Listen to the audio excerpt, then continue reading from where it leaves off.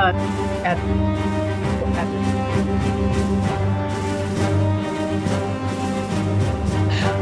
Terry Garber and Jesse. Terry and Jesse show. Reporting for duty, sir. Terry's reporting for duty. I am, Jesse, and you can tell my voice is 99% better.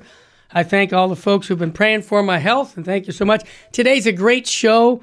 Father Robert Spitzer is going to be with us. What a joy to have him in our presence. This is a believing Jesuit from the beginning. I mean, wow. He's got a great book called The 4 Levels of Happiness.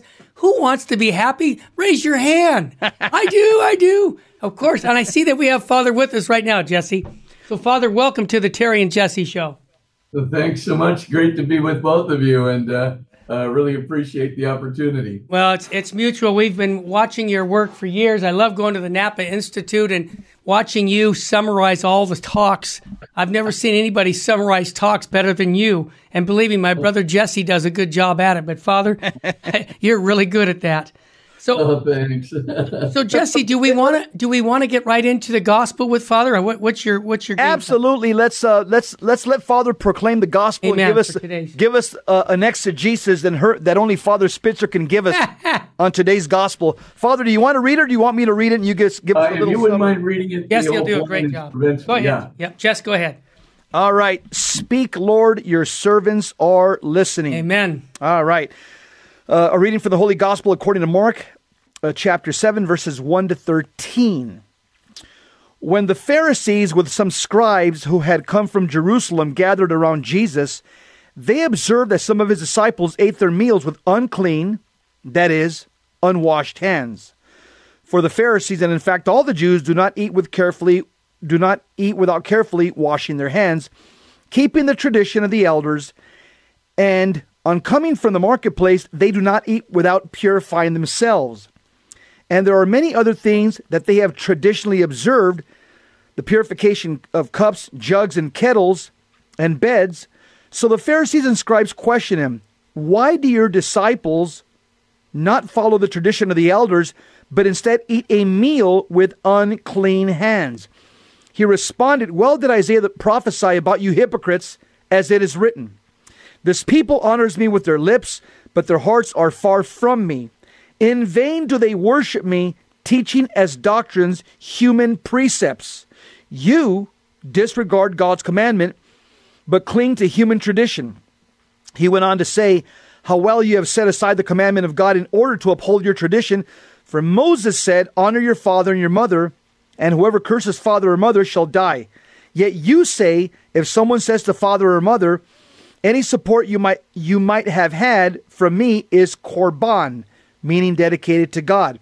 You allow him to do nothing more for his father or mother. You nullify the word of God in favor of your tradition that you have handed on, and you do many such things." The gospel of the Lord. Praise to you, Lord Jesus Christ. Yeah, that's a very profound gospel, and Jesus is certainly changing the whole religious atmosphere that's going on around him. The Pharisees, of course, have kind of added layers upon layers of so-called traditions to already the dietary prescriptions in Leviticus, and which is a priestly book. And so, of course, here you see that not only have they added all of these layers, which Jesus says are purely human traditions. They're, as it were, interpretations and additions that have come from the Pharisees, who are not designated to add to the Mosaic law per se. And then they go on and use some of those traditions. And here's where Jesus is objecting. They're using the traditions to negate what is in the book of Deuteronomy and Leviticus. In other words, they're taking the prescription that we know, honor your father and your mother, right from the 10 Commandments, and they're taking that prescription and they're negating it as if they had the authority to do this by a tradition that they have made, namely that if you pledge a certain amount to the temple, or you pledge a certain amount to another human institution, you can be released from your obligation to help your parents in their old age.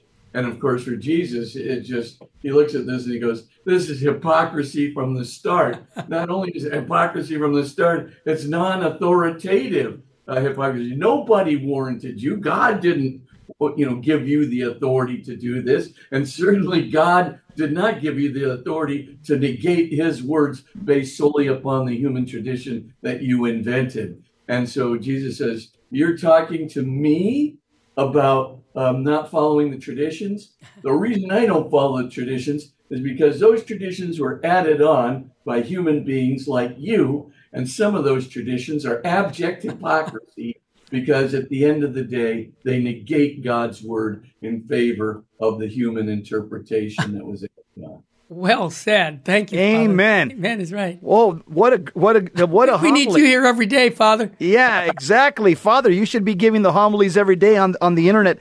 Father, tell us a little bit about St. Paul, Miki, and the companions today. Oh, my gosh, great saints. The Martyrs of Japan. Can you give us a little background on that story? Yeah, basically, St. Paul, Miki, of course, was, part of the Japanese martyrs. And, of course, the culmination, I think, that we've all read about in Nagasaki there, which was this great Catholic enclave that was there. And you probably know that the Jesuits were very instrumental in creating that enclave. Yep. Essentially, Paul Miki and his companions were told that to submit to emperor worship, basically, and to submit to the state authority to do whatever was required by the emperor, even if it undermined Christian prescripts and the Christian law. And of course, Paul Miki and his companions said, no, we won't be doing that. And then on top of it, they did a lot of other things that were pretty awful, including, stepping on Jesus's face and so forth and so on. And in addition to that, they tormented other Christians in front of, the Jesuits and the other priests that were there. And during those torture sessions, they basically said, well, you guys can make it all quit. You don't have to allow your good compatriots to be tortured. All you need to do is just step on this picture of Jesus or renounce, your belief, and all will be well. And of course, they weren't willing to do that. So as you know, they were tortured in, quote unquote, the most exquisite ways. And so it was pretty awful. But they maintained the faith, and the Japanese community maintained the faith. And, of course, the community, the Catholic community in Nagasaki still exists to this very day. Father, can I ask a question? I know you know this answer, but to me it was very impressive. After that persecution, the church was very heavily persecuted to a point where many of the lay people didn't have priests for over 100 years. And when the missionaries came, the lay Japanese Catholics had 3 questions to ask the missionaries. Do you recall that story? Actually, I've not heard that. All right, well, here's story. the 3.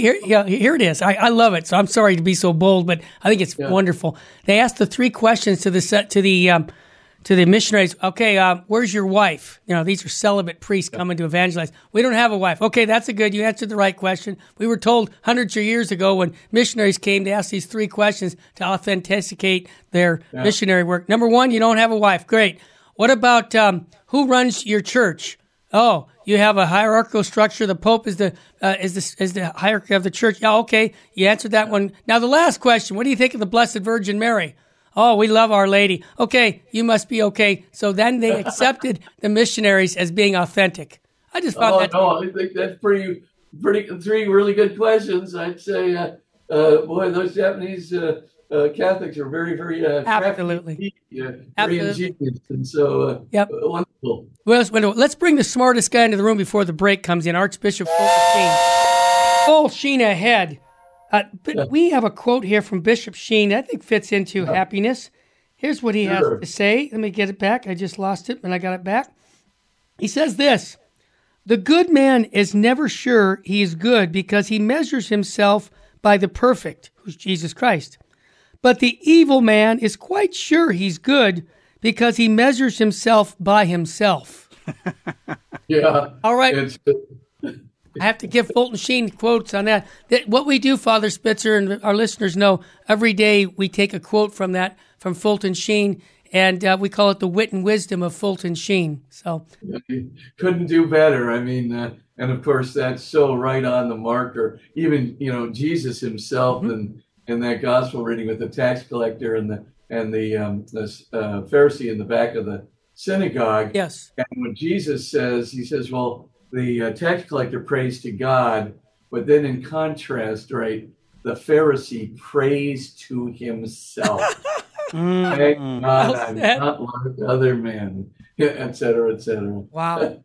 Father, you're witty. I love it. We just enjoy. When we come back from the break, we're going to talk about your book and much more. Also, your website, because you got such great resources for years for people to go to. So we want to cover that and much more about the problem. I mean, let's be honest. We've got a culture right now. Depression is huge. We have over 200 funerals a year here at our chapel. I hate to tell you how many of them are from suicide. I just had one last Saturday, and young people. We're going to talk about the solution to that problem of depression and suicide and all the anxieties that the world has been giving us. You're listening to the Terry and Jesse Show. Yes, I'm back. I got my health back, folks. We've got Father Robert Spitzer here with Jess Romero. And when we come back, we'll talk about his latest book and much more. Stay with us. We're too blessed to be stressed and too anointed to be disappointed. And if hope was money, we'd be billionaires. Stay with us.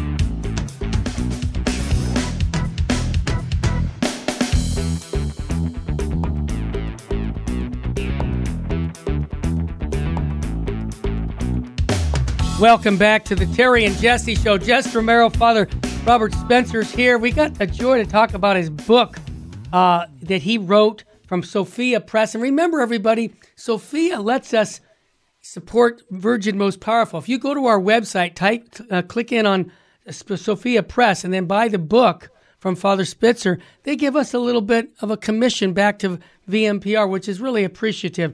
So, Jesse, why don't you set the stage with this book with Father Spitzer, please? Terry, I saw Father Spitzer a few months ago, and I'll be honest with you, I was a little bit intimidated. So I got invited to speak to the legatus out in Denver, Colorado, and I'm looking out at the crowd, and who do I see? Father Robert Spitzer. I'm like, oh no. I better cross my T's and dot my I's. Archbishop Aquila was out there, Dr. Tim Gray. I'm like, oh no. What's this kid from the barrio of Los Angeles going to say to these intellectual giants? And Father was so gracious after the presentation. He goes, Jesse, that was so good. I was inspired. And in fact, Father goes, I had a speaking engagement myself, but when I saw that you were in Denver, Colorado, I canceled it because I wanted to hear what you're going to say. So, Father, thank you for those words of encouragement, because I was intimidated when I saw you out there that night at Legatus. Trust me. Oh, well, I hope not for too long. I mean, you're such an inspiring speaker, and of course, a very powerful speaker yourself, and your faith is so clear, and your dependence on the Blessed Virgin is so clear. I mean, you really, if hope were money, you'd be a billionaire. We say that every day, Father. Yes. Spot on. Yeah. Well, we have one of the great Jesuits of our time, Father Robert Spitzer. You've probably seen him on his own television show, Father Spitzer's Universe. He's been on Larry King, debating Stephen Hawking, the History Channel, the Today Show, PBS series. The man has written 18 books, former president of Gonzaga University, where he increased the student body by 75%, oversaw the construction of 20 new facilities. Father Robert Spitzer is a gem in the Catholic Church. He's the president of Magis Center of Reason and Faith. You can go to the website and take a look at all the great work that they're doing. Magiscenter.com, magiscenter.com. But today we want to talk about his new book from Sophia Press Institute, The 4 Levels of Happiness. And boy, oh boy, do we need a good dose of happiness right now. So, Father, let me ask you, as Terry was saying, he kind of prepared the stage. The hugely increasing rise in depression, anxiety, suicides, and homicides amongst especially young people indicate that many of our young people in the culture are unhappy. Why do you think this is the case, Father? And it's the reason why explains why I wrote the book. There's hundreds of books on happiness. This book really gets to the source of it. Here are three surveys that are really worth looking at. The first is from the American Psychiatric Association. The first one of them goes back to 2004 with Kanita Dervik and about 15 other authors. The main thing, though, that they show is that when you compare religiously affiliated people with non-religiously affiliated people, that what the Pew survey would call nuns, N-O-N-E-S, those people have significantly higher, like we're talking doubling and tripling of the rates of depression, anxiety, suicidal ideation, substance abuse, familial tensions, and antisocial aggressivity. So you look at that and you go, well, these people are not happy people. They're terribly unhappy people. And there's the one big reason that you can isolate, and when you compare them to their counterparts, the religiously associated, are non-religiously associated people. Religion has a huge amount to do with your happiness. That is to say, moving away from depression, anxiety, substance abuse, familial tension, suicidal ideation, antisocial aggressivity, and suicides. So if you're not interested in that, religion's a really, really good thing to do and to pursue. And of course, people say, well, maybe it's just all in your head. Maybe just think it to yourself, well, I'll just invent God and God will keep me really safe and sound and so forth and so on. Actually, the practice of faith is what matters here. Religious affiliation. It's not just saying, I believe in God, right? So in other words, you can go to your room and say, I really think there's a God out there. And that's going to really, that's not what's going to help you. What's going to help you is actually getting into a relationship with God through a specific religious community. It's religious affiliation, that is to say, acting on a relationship with God. That's what helps. Here's a second set of surveys that are really important. I got most of these from the Archives of General Psychiatry. Again, all secular studies, right? I'm not using any religious-based studies whatsoever. These come from all secular institutes. The basic thing that you can see in the Archives of General Psychiatry is that people who follow the sexual norms of the Christian church, and I'm going to say the Orthodox Christian church, that is to say something like the Catholic Church, people who subscribe to Jesus's teaching very seriously on this, right? If you subscribe to that, you are much more likely to avoid depression, anxiety, suicidal ideation, homicides, antisocial aggressivity, etc.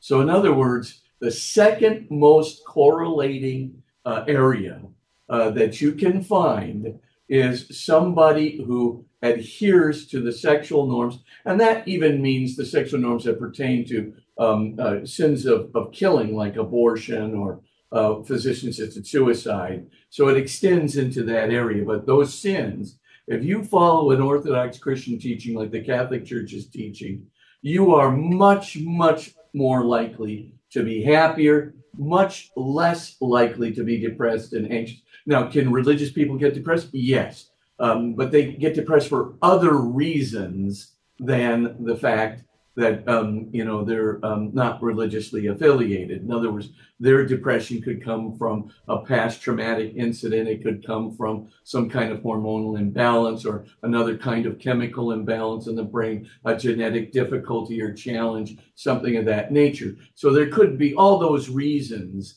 But if you just take those two things, a religious commitment and then commitment to a moral teaching, especially what I would call the moral teaching of Jesus, you will find yourself in the long run much happier. Third quick survey, and you can put the whole book together on this basis. The third thing is those who subscribe to what we call level 2 happiness in the book. So I have 4 levels. The level 1 is just sort of, I get happy because I'm going to eat a candy bar right now. So in other words, it comes from sensorial pleasure or material possessions, very superficial. Second level of happiness really concerns what I call ego comparative happiness. Who's achieving more? Who's achieving less? Who's got more power? Less power? Who's more intelligent? Less intelligent? Who's more beautiful? Less beautiful? More athletic? Less athletic? Etc. So I come out on the winning end on 2 or 3 of these babies, and I think to myself, "Wow! Now I've hit the plateau. I'm the happiest guy in the world because I'm a winner," and so forth. Let's call that ego comparative happiness. Level 3 happiness is contributive happiness. So that's when I'm happy because I'm on a radio program that could influence the lives of a lot of people for the better. And so I'm going to make a difference, a positive difference beyond myself, not just to my family and friends. So that's very important too, my family and friends, but also could be to total strangers, could be to my church, could be for the kingdom of God, could be for my community, could be, if I'm so lucky, for the culture, the society, but I'm making a positive difference beyond myself. And so I'm happy in another way, a kind of a different sort of happiness when I am basically doing something that's going to make a positive difference to somebody or something beyond myself. And if I get to live for even trying to make an optimal positive difference beyond myself, and I find myself, being able to do something by my acts of sacrifice, even by my prayers,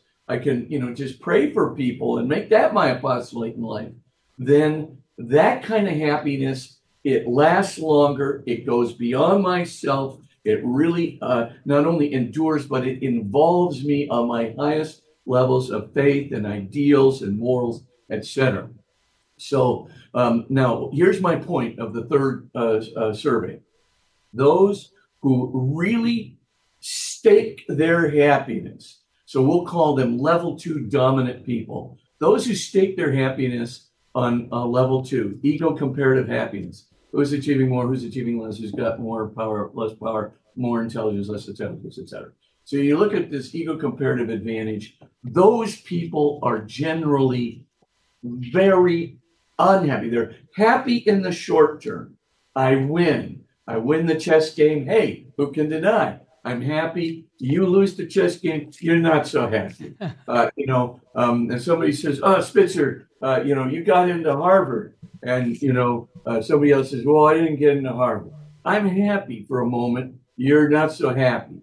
But as you start pushing that out, even a few weeks, even sometimes a few days, you start pushing it out, and that happiness turns out to be very passing, right? Sic transit gloria mundi, right? That it's very passing, the glories of this world. It's very transient, the glories of this world. And so you look at that and you go, well, if that's the case, then in the short term, maybe I get an ego high, but in the long term, as St. Ignatius of Loyola, the great founder of the Jesuits, said, you're not going to be high. You win the battle today. It's really great. You stab the guy.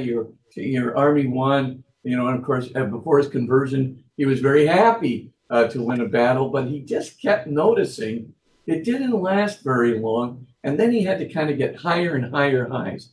And the problem with ego comparative happiness is you just got to keep going higher and higher. You got to get more and more, and you can't stop. You never want to reach a plateau. And all of a sudden, you begin to see this isn't doing anything for anyone except me. One day, you're kind of looking at yourself in the mirror and you're going, I am a winner. A lot of people think I'm really intelligent. And you think to yourself, so what difference does it make in the world? What difference does it make to anybody but me? And you get a big 0 coming in on the radar screen. And the 0 suddenly, when you look at yourself in the mirror, translates into a big void in the pit of your stomach, a sense of emptiness. Something is missing. Something really that I was made for is absent. Fully absent in my life. Now, when that begins to happen, the emptiness of what I call level 2, right? And of course, when you start playing level 2 comparison game, right, you can expect the following: fear of failure, fear of loss of esteem, inferiority, superiority, and of course, depression, anxiety, jealousy, ego sensitivity. I hear the music. Yeah, let me jump in real quick, Father Spitzer. You're going to come right back, and we'll continue on your book, The 4 Levels of Happiness, here on the Terry and Jesse Show. Stay with us, family. We'll be back in a quick moment.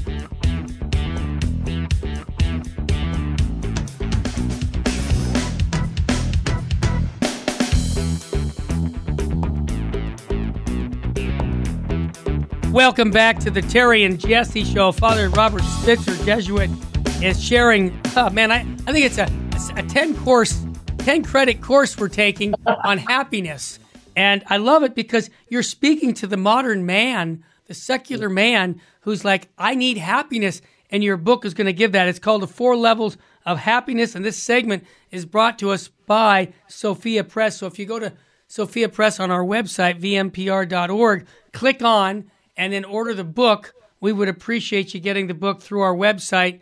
And Father, I'm just sitting back. Jesse and I are like, wow, this is awesome. You're talking about the 4 levels of happiness and what these levels are and the competition. And Jess, where do we go from here?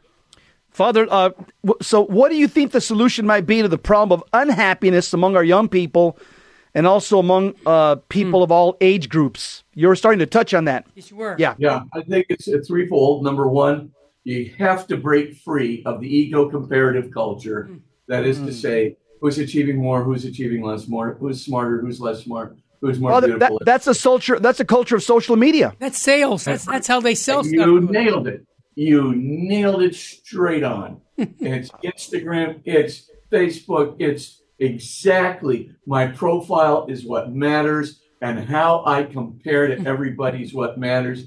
But it turns out that's what does not matter. Amen. And of course, it not only doesn't matter, but if we put all of our investment into that, we're going to lose out profoundly. We will wind up empty, alienated, lonely, and of course, at the end of the day, depressed and anxious and suicidal. Wow. Father, I think you went through levels 1, 2, and 3. Yeah. You didn't go through level 4. Can you now tell us what is level 4 happiness? You went through 1, 2, and 3. You did a pretty thorough job. Yeah. Yeah, thank you. And level 4, of course, is the level of faith, the level of transcendence. Because all of us, as St. Augustine says, were made for God. So he said, for thou hast made us for thyself, and our hearts are restless. That is to say, unhappy until they rest in thee. So the point is pretty clear for Augustine. We're made for God. We're made to be in relationship with God. We were made for perfect truth, perfect love, perfect goodness, perfect beauty, and perfect home. Nothing less. Amen. We can only be satisfied by God. We can't certainly satisfy ourselves. Anybody who tries to do that goes streaking up on the suicide scale, the depression and anxiety scale, as we already saw with the American Psychiatric Association study. So if you look at that, and all the subsequent studies, by the way, that were done in this. So if you don't have God, if you don't have a true God that you can be in relationship with, then of course you're not going to be very happy. But we're ultimatizers by nature. We're meant to be satisfied, not just by perfect truth, love, goodness, beauty, and home, but by the perfect God who is perfect personal love, to enter into relationship with him, to allow ourselves to be guided by him, his moral teaching, to be obedient to that teaching in following his way, we will find happiness.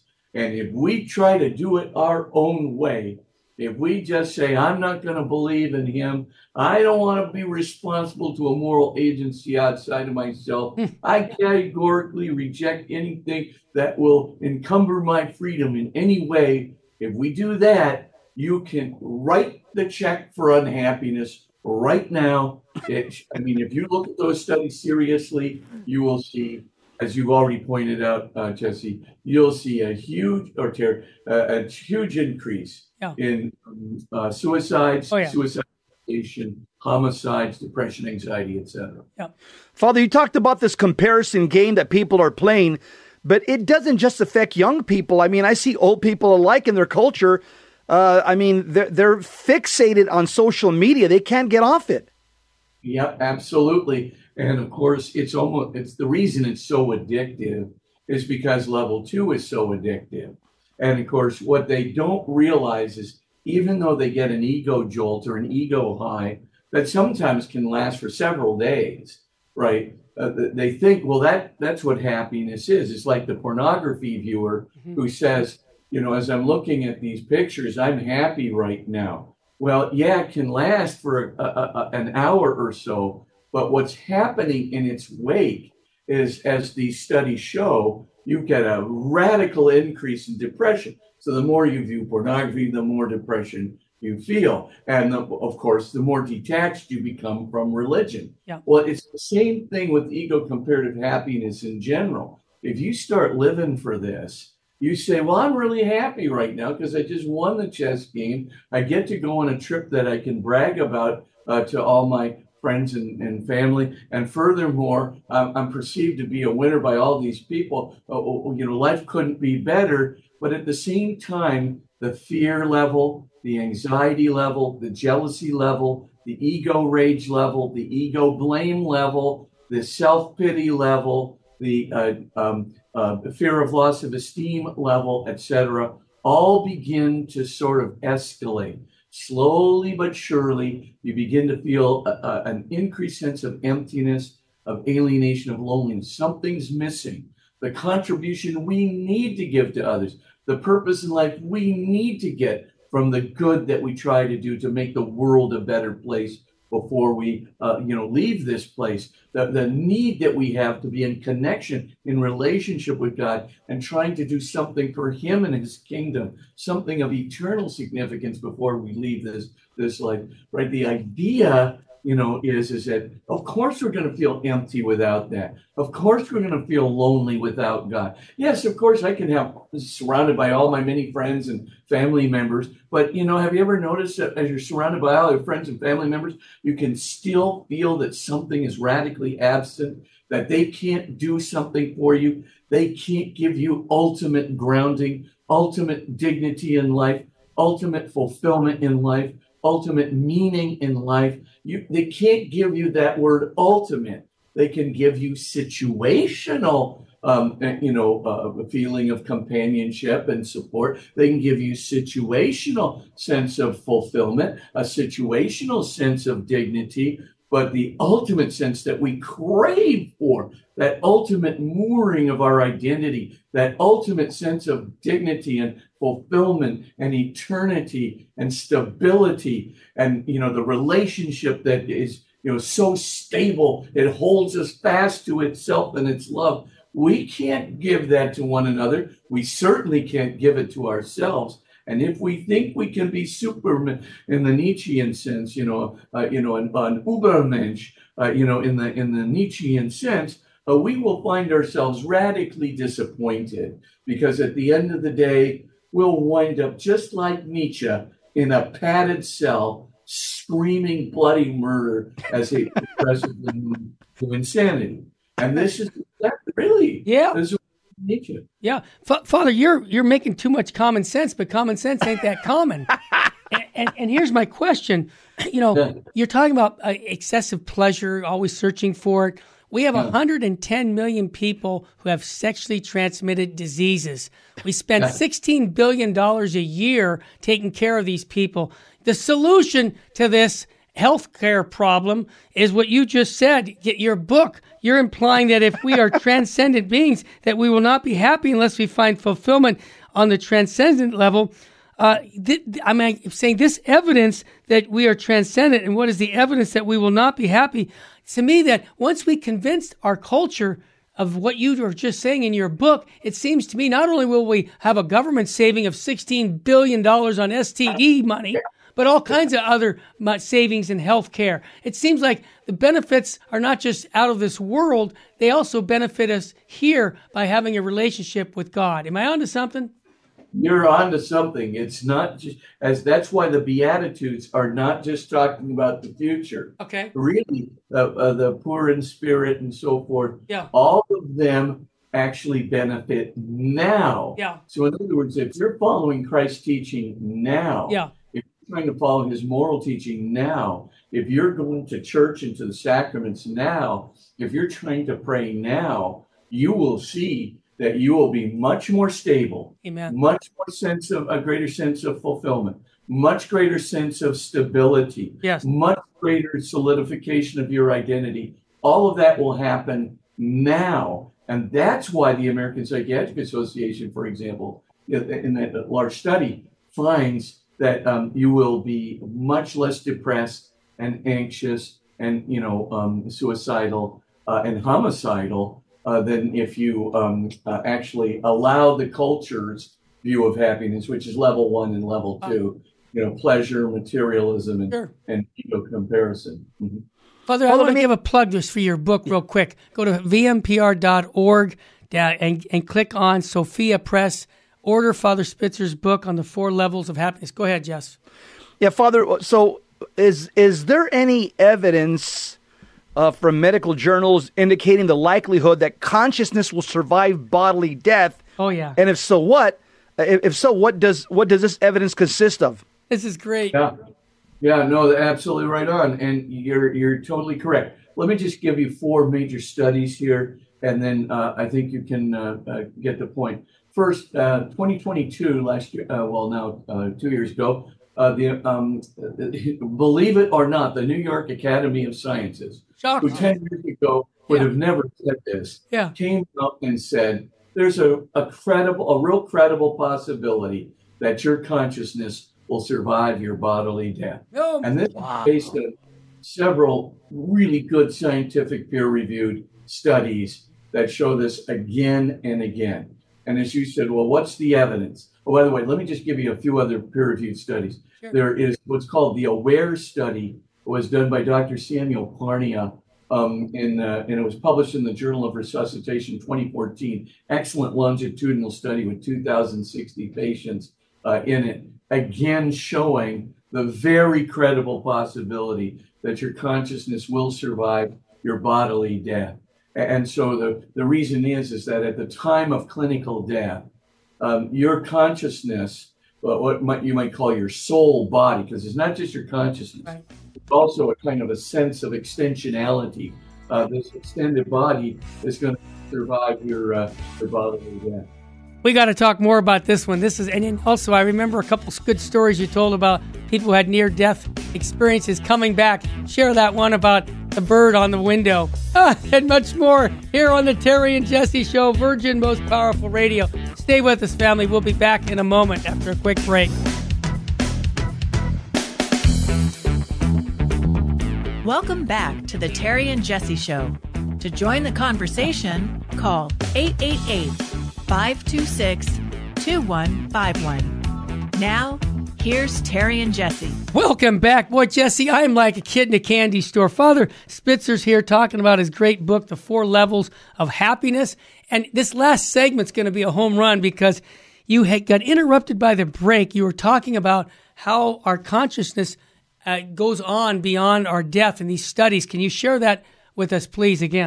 Terry, let me just mention, listening to Father Spitzer reminds me of what G.K. Chesterton said. I feel like right now I'm drinking a red glass of wine, smoking a cigar, and eating a thick red steak. Doesn't get any better than I'm that. telling you, man, this is high information Catholicism right here. Amen. Thank you, Father. Yeah.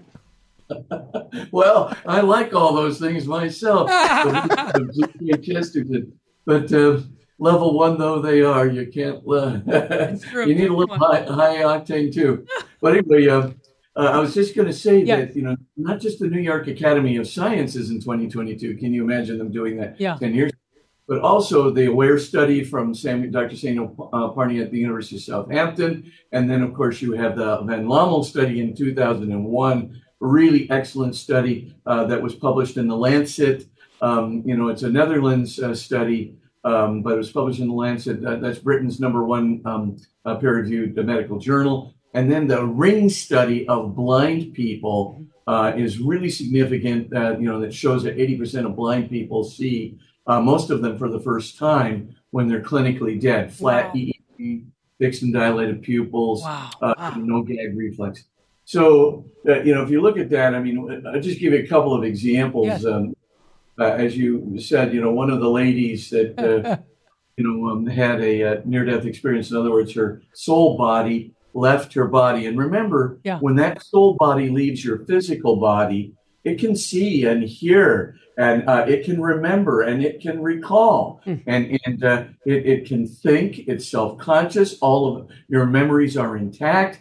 And of course, you're not even subject to physical laws. You can go through walls. You can defy gravity and do whatever you wish if you want to climb, as it were, to the heights of the hospital, whatever. And so one of these people was a lady. Let's just call her Linda. She leaves her body when she has a heart attack. 15 seconds after that heart attack, basically you're right on the bubble of brain death. You have a flat EEG, so no electrical activity going through the cerebral and frontal cortices. And all of a sudden, when you're essentially brain dead, your soul body leaves your physical body, and she goes zooming through the hospital walls and finds herself hovering out there by the third floor of the hospital.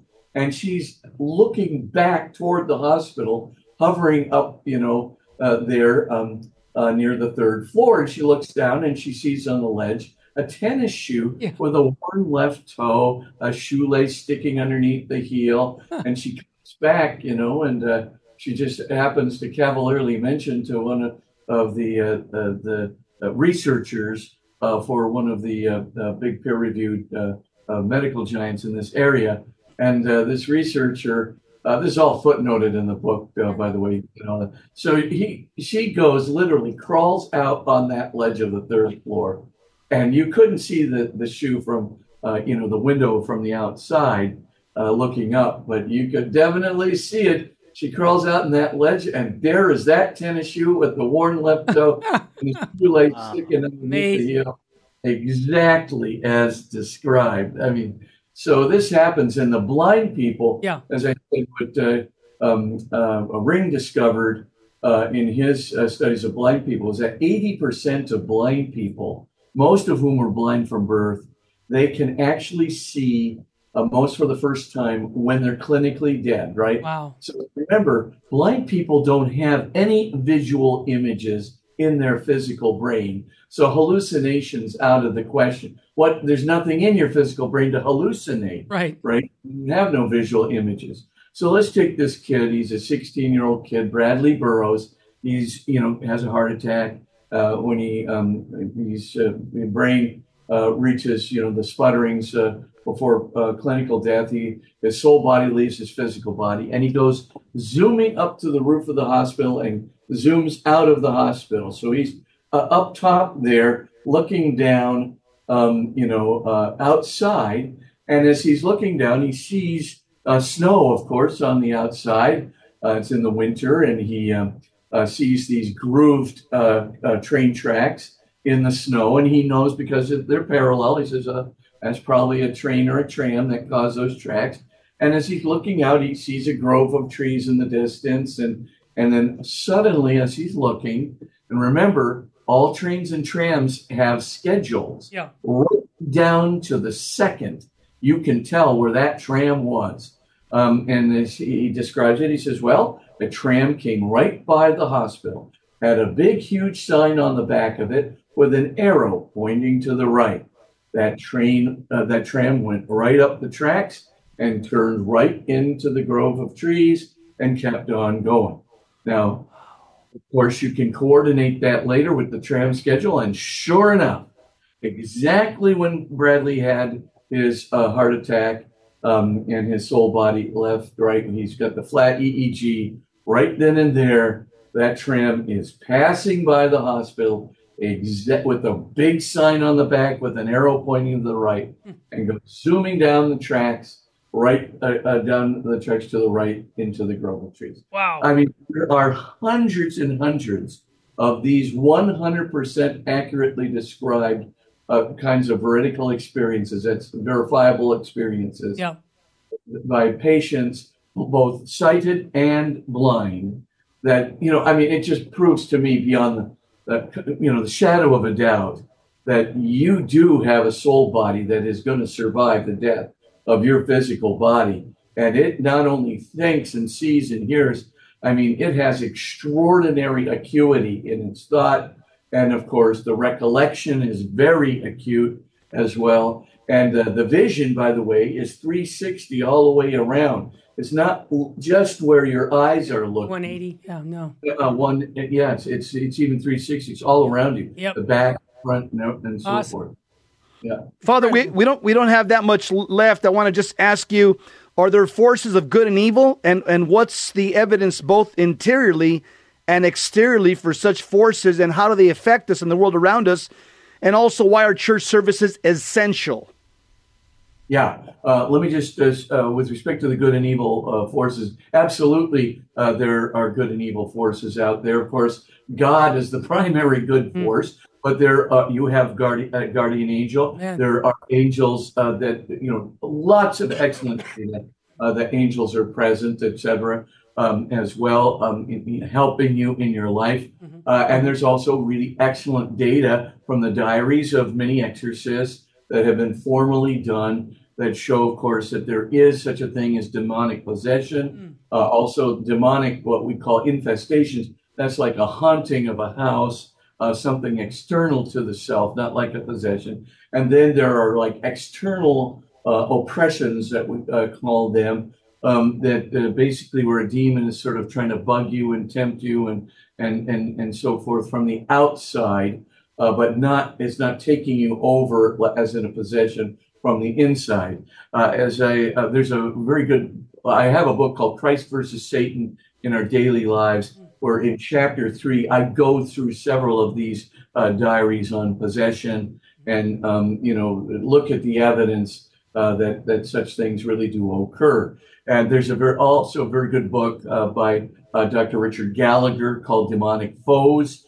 He was for a very long time the medical expert, the psychiatrist. By the way, he has good pedigrees from Columbia, New York University, etc. And he has written this book, Demonic Foes, of his many years of experience being the psychiatrist, medical expert that's present on the scene of the exorcism.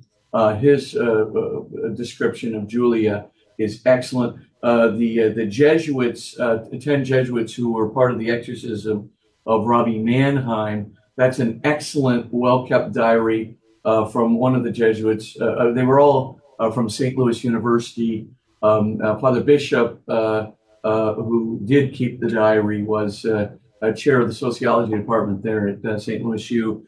In any case, that diary got into the hands of William Peter Blatty. You might remember he was the one that wrote that book called The Exorcist. Yep. So that became a movie. Now, of course, there were Hollywood things in that movie, but by and large, that was dead on accurate in the description of the demonically possessed person. And those were Jesuits, and they did keep very good diary. And most of them were university professors, so they weren't just sort of trying to get the headlines. In fact, anything but. I knew two of the people, who were present there at the exorcism, who did not want to talk about it. They simply refused to talk about it. After the fact, but in point of fact, the diary got out, and it's a very accurate diary. It shows you just how powerful things are. But I mean, the one lesson to get is number one: do not mess with the occult. Amen. Don't. Robbie got his start on a Ouija board because his spiritualist aunt taught him how to use it. When she died, he became lonely. He was about 15 years old, and she was his best friend. And so he tried to communicate with her by the Ouija board, but it wasn't her, even though the spirit said it was her that was moving the planchette around the board. It was obviously a demonic, a being, and of course took Robbie over in a possession. But the point I'm trying to get to, though, is number one, don't mess with anything that has a cult on it. Number two, boy, if you don't think you have a spiritual enemy, boy, do you have a spiritual enemy. And the evidence for it is quite overwhelming. As I said, I put it in my book. But what's my point here? Yes. People think that the devil is just a cartoon character in red tights with little horns and a trident, and it's all a big joke from the Middle Ages. It's certainly not. He is your enemy. He is trying to seduce you into hell. Follow Jesus Christ. Amen. I want people to get his book, 4 Levels of Happiness, from our website, vmpr.org. Just type in, click on where it says Sophia Press. Father, how about a blessing for our listeners, please? I appreciate that. Absolutely. Bow your heads and pray for God's blessing. And may the Lord of all consolation, the Lord of all wisdom and power, may he enter into your life through your faith and your prayer and your sacrament, so that we may become your guide, your principal inspirer and protector. In the name of the Father, and of the Son, and of the Holy Spirit. Amen. Amen. Father Spitzer, I want to say thank you for saying yes to Jesus with your priesthood. It's been a real blessing in all of our lives, and we appreciate that. Again, just his website people can go to? Father Spitzer's website is magiscenter.com, magiscenter.com. God bless you all. Thanks for listening.